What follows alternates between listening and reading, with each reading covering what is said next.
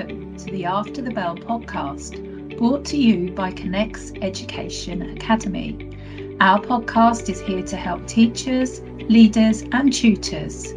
We will be discussing the latest issues in education and sharing top tips for use in the classroom, both face-to-face or virtually. Welcome back to After the Bell, our series of podcasts on trauma-informed practice, brought to you by Connect's Academy. As an approved provider of the fully funded senior mental health lead training, we are acutely aware of the challenges young people are facing with their mental health and the challenges schools are facing supporting students with this. Some of the topics we are discussing in this podcast may be distressing or cause triggers, so please take time out and seek support if you are affected by any of the content today. Our guests today are Andy Bridge, a Deputy Head Teacher, and Debbie Davis, Head Teacher in Senko. You will remember that last week we looked at creating trauma-informed classrooms and recognising unmet needs. We concentrated on the holistic needs of the child, what we called whole body health, and childhood is a vulnerable time, and what happens to us then has long, deep impacts. Today, we'll be looking at techniques and methods of working with traumatised children that are proactive and powerful support tools. So good afternoon, Debbie. Great to have you back with us today. Debbie, I know that you use a process and approach called PACE. Please, can you tell us about this? Hi, Georgie. Hi, Andy. Yes, of course. PACE is an approach developed by Dr. Dan Hughes, an American psychologist who works with traumatised children. And PACE stands for playfulness, acceptance, curiosity, and empathy. And these principles help to promote the experience of safety in your interactions with young people or children.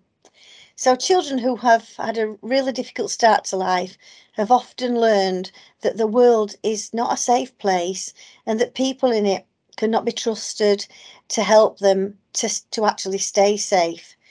And without safety and the concept of security, children cannot settle to learn and explore. Many also do think that they deserve care and attention. They don't deserve care and attention, and they feel really ashamed much of the time.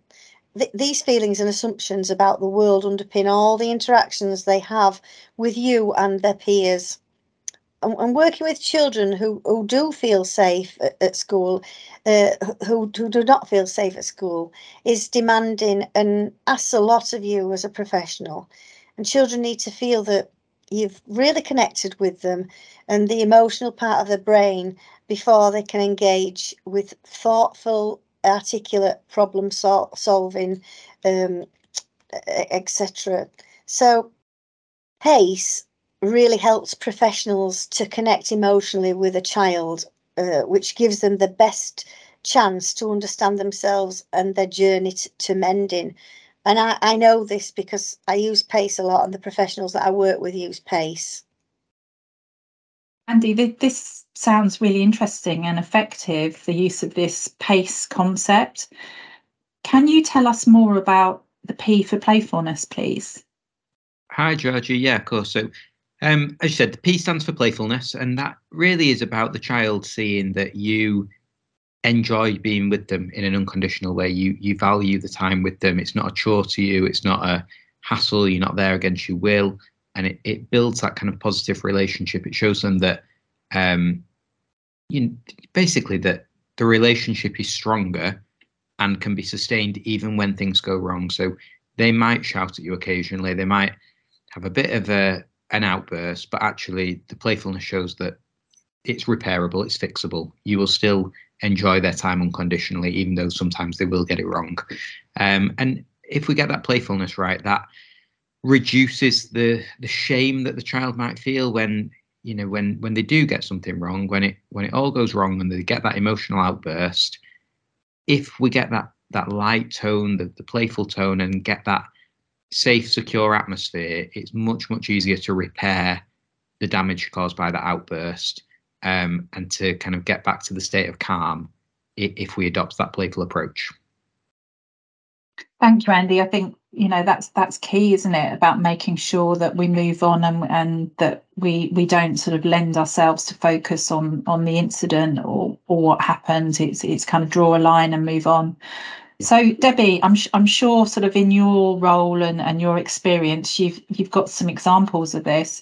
Are you able to share those with us? Of course.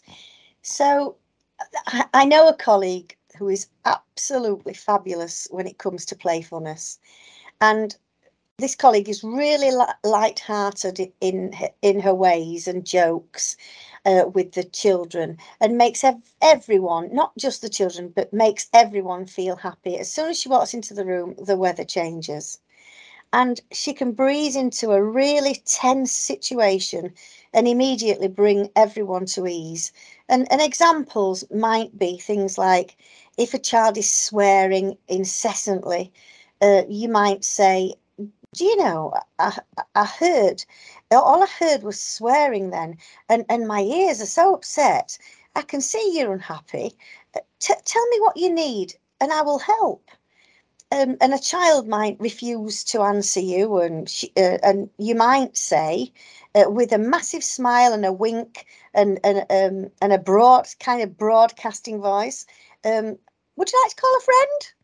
And everyone giggles and laughs, and it just, like Andy says, it brings a bit the playfulness in, and it makes it easier to repair relationships. It doesn't make the child feel that everything's a mistake for them, and it just makes everyone feel okay. And what I remember once, a child, moved forward, like lunged forward because they were distressed, with their arms open, and that can be interpreted in an aggressive manner, but you know it turned into a I'm giggling thinking about it. It actually turned into a quick step and a tango with the child, and everyone was giggling, and it was fun. And I just hope these instances help to frame playfulness. It's a real skill, and people who do it, people think that that's just their default character, but actually it's a skill that they're showing in the workplace, if that makes sense. Absolutely. And I also think, we can think of some adults that are really, really talented and also are able to manage those difficult situations, really quickly as well. So, yeah, there's some great examples there, Debbie. Thank you. So it's making me smile just listening to those. And Andy, what about A for acceptance? Have you got some examples you can share there? Yeah, I mean, the acceptance is really, I think this, I don't know about you, Debbie, I think this can be hard to get right, because the acceptance is, it develops a child's sense of safety because it shows that you are there and you haven't formed any kind of judgment on them based on their behaviour. And it can be hard to do that if there's been a very emotive situation, to just sit and go through that kind of uncomfortable, tense phase and show no form of judgment and just show that the child is accepted. That's not necessarily easy if day in, day out it's kind of high pressure, intense, intense emotions. That can be difficult. And part of it is, if we've got a child who's been through some kind of trauma, they might have some kind of distressing emotions about themselves, about others. They might say, nobody likes me, I'm stupid, you hate me, everyone hates me, nobody wants me to be here. And it's about kind of not just challenging them and saying that they're wrong, because that is their feeling, that's their belief. So it's about how we frame accepting that that's how they feel, but then we try and kind of move their thinking on in a more positive manner without showing them that we're judging them in some way. Thank you for sharing, Andy. I think trying to build in times with colleagues in which you can reflect on child beyond their behaviour is really important as well, and actually giving the child a chance to express their own feelings about those sort of situations is also really important. Yeah. So Debbie, have you got an example of sorry, Andy, have you got an example of practice, an example that you can share around this?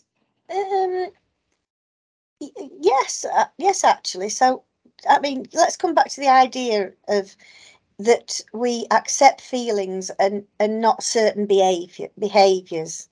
So some children, for example, are surrounded by constant swearing. It's natural, it's their dialogue. And we accept this and still support the child to understand that using inappropriate language is actually unacceptable in society. So we might say, I can understand why you might swear, and I can see that it helps you to express yourself. You're a fantastic person, and the behaviour you show when swearing like this is not acceptable. We don't want you to change because you're amazing, and we can help you to change this behaviour. And we're a team, and we care about you. So it's about the behaviour and not the child. And you don't have to accept the behaviour, but you can acknowledge the behaviour, but you accept the child and their feelings and why they might be responding in the way that they are.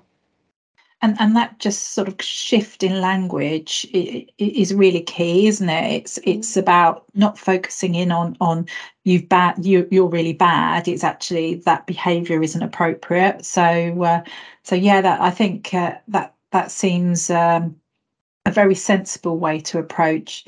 And also, again, another skill, the reaffirmation of positives, that seems to be key as well. So next, we're going to talk about curiosity. So that's the C in PACE, Andy. How does this play out? How, what skill is this? Yeah, so this really is the child seeing that you are genuinely interested in them. We are working with children in a paid capacity, but you don't want the child to be thinking, well, they're only here because they're being paid to, because it's their job, because they have to. That child needs to feel that you're genuinely interested in helping them, which you are. So it's maintaining that curiosity about the child's thoughts, their feelings, their wishes, their intentions. And, instead of just saying, if a child behaves in a certain way, why have you done that? And that comes with that kind of sense of judgment. Questions like, what do you think's going on here? What do you think this is about? I wonder if X, Y, and Z is happening, but I might be wrong. You tell me it from your perspective, or this is what I'm thinking. Does that kind of line up with what's going on in your head? And just showing that genuine interest in them is powerful, and that's not necessarily something that all children are used to. Adults showing genuine curiosity about them. I think that approach really helps a child because they may not even know how or why they're feeling that way. So, being curious, we can help the child to get perspective and understand why they're behaving as they are. Debbie, can you give us some more examples of this? Yes, I would like to come back just on the back of what you've said, Georgie. When there are times when I've seen professionals using curiosity in the way that Andy's just described, and I've watched the child actually look totally shocked, with almost with a relief that someone understands what they're thinking and feeling, and then it's okay for them to sort of like accept that this is what's happening to them because someone else has recognized it as well. And it's important to be curious about a child's thoughts and feelings and wishes. Curiosity is so important, and it really works. And this approach really helps a child because they may not even know how they're feeling and why. And being curious can help the child to get to the perspective and understand why they're behaving in the way that they do. And I've seen this so many times at work, and like I say, you can feel the child breathing a sigh of relief when they come to understand that actually, yes, that really is happening. I mean, I remember one child said to me, "Are you reading my mind?" And I said, "Well, no, I'm not reading your mind, but I was wondering if that might be how you're feeling." Yes, it is, and it gives them a passport to talk, which is so important, isn't it? I think that's such a great example, and yeah, absolutely, it's so important that they have these examples and they feel that they can actually share themselves, and it gives the message that actually we really care about them, and that actually genuinely we are curious about their behaviour. Debbie, yeah, go ahead. Just another example. So, imagine lots of children go through bereavement, and bereavement can be one of the ACEs, the adverse childhood experiences that we talked about. And imagine that a parent's passed away a year on that day, or something really traumatic in the child's life, and the child is completely dysregulated and quite challenging in class, won't work, and is disrupting others. Well, we've all seen that. That has happened in so many schools, and sadly will continue to be the case. And find a bit of space and privacy and be curious. So you might say, whatever the child's name is, let's say John, just for picking a name. So you might say, "Hi, John. I can see that you're not handling your feelings very well today. And I'm just being curious, and I'm wondering what might be on your mind. And I was wondering if it might be because today is the anniversary of your mum passing. And if it is, it's completely understandable. And maybe we could do something different in class to help you today.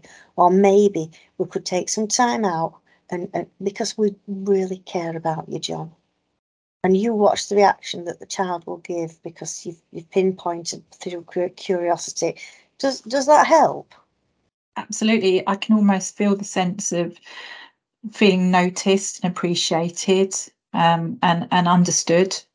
And that's half the battle, isn't it? Around being curious. It's interesting that you might say that you could be wrong. It seems to give the child even more empowerment to own their own sort of feelings.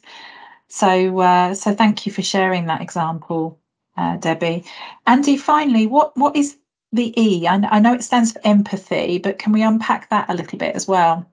Yeah, so the empathy really is you showing the child that their feelings are important to you. And, in an adult-child relationship, it can be quite easy and accidental to like belittle the child or make them feel as though you're looking down on them. And we want to obviously avoid that situation. So making sure that we get empathy in our interactions is just so helpful with that. And it's about not telling them that their feelings are wrong or invalid, because that is their feeling. So, for example, I don't know, if a child says to you, "You don't care about me," instead of responding as, "Yes, I do," like, "You shouldn't say that, that's wrong. I do care about you," which is then invalidating the child's feeling and their experience. Something like, "Oh, that must be really hard. Like, I feel sad that that's your perception of our relationship." And the difference in phrasing there, I don't know, it's accepting of what their view is and their experience, rather than just telling them that it's wrong. So we're kind of showing empathy, that we understand their point of view and that their point of view is really valid. I don't know, does that kind of clarify that one a bit, Georgie? Yeah, definitely. It feels like it means that we recognise but again, we're not accepting certain behaviours. So that really makes a lot of sense for us. So thank you for sharing that. Debbie, is there anything else that you'd like to share with us before we wrap up today's podcast? Thank you for asking that, Georgie, because these are skills, and when they're done, they look like it's water off a duck's back to the professional, but actually they're skills. And when you get to a stage where you know that you're moving into playfulness, and that's your actual strategic way of working with that child, and that's appropriate, and now you're moving into acceptance because the child is sharing, and you have to accept what you're hearing. And then you move into curiosity because the child is dysregulated, and you know that it's because a song has just played that might have triggered them, because you know what their background is. And when you can identify which area of pace you're moving into, you strengthen more as a professional. That's how it's made me feel. Yeah, thank you. And Andy, any addition comments today? Yeah, I just agree with Debbie, and I think where you see professionals getting this right, like, just such a huge respect, because to be able to deliberately think, I'm just going to deploy this strategy, I'm just going to make sure I show this here in a situation that is explosive, is potentially violent, is threatening, there might be some adrenaline pumping. Like that, as Debbie said, is such a skill to be able to calmly think, actually, I'm not going to rise to that kind of emotion that the child's feeling and add even more and heighten it even further. I'm just going to take a playful approach here, or I'm just going to show a little bit of curiosity. That's such a difficult skill to master, and there's many people that do it really, really well. And it absolutely calms the situation automatically, doesn't it? It almost dampens the spark, as it were. Yeah. So if just to reiterate, what we've covered today is the term PACE, which is PACE, and it stands for playfulness, acceptance, curiosity, and empathy. And there's lots of research and articles around this sort of theory. So make sure you spend some time following up, and thank you both to our Andy and Debbie for joining us today. It's been a really interesting discussion. Next week, we'll be discussing how children move from trauma to recovery. And recovery from trauma is not easy. It's a long-term process, but that doesn't mean to say that it's not impossible. There's lots of evidence around the brain and the body being wired to heal, and it's what they're doing all the time. It's how we survive and manage to live so long. So in recovering from trauma, we're not actually asking the brain and body to do anything other than what is literally in their DNA to do. We just need to know how to help the process rather than hindering it. Connects Academy is proud to be a DFE approved provider of the Senior Mental Health Lead training. You can find out more by visiting connects-academy.com. You can pick up our After the Bell podcasts, which are released on a weekly basis and provide quick tips and discussions with our experts around all things educational. And hopefully you can access these if you're on your daily commute, walking the dog, on your treadmill, or as your focus for the day. Thank you for listening to After the Bell.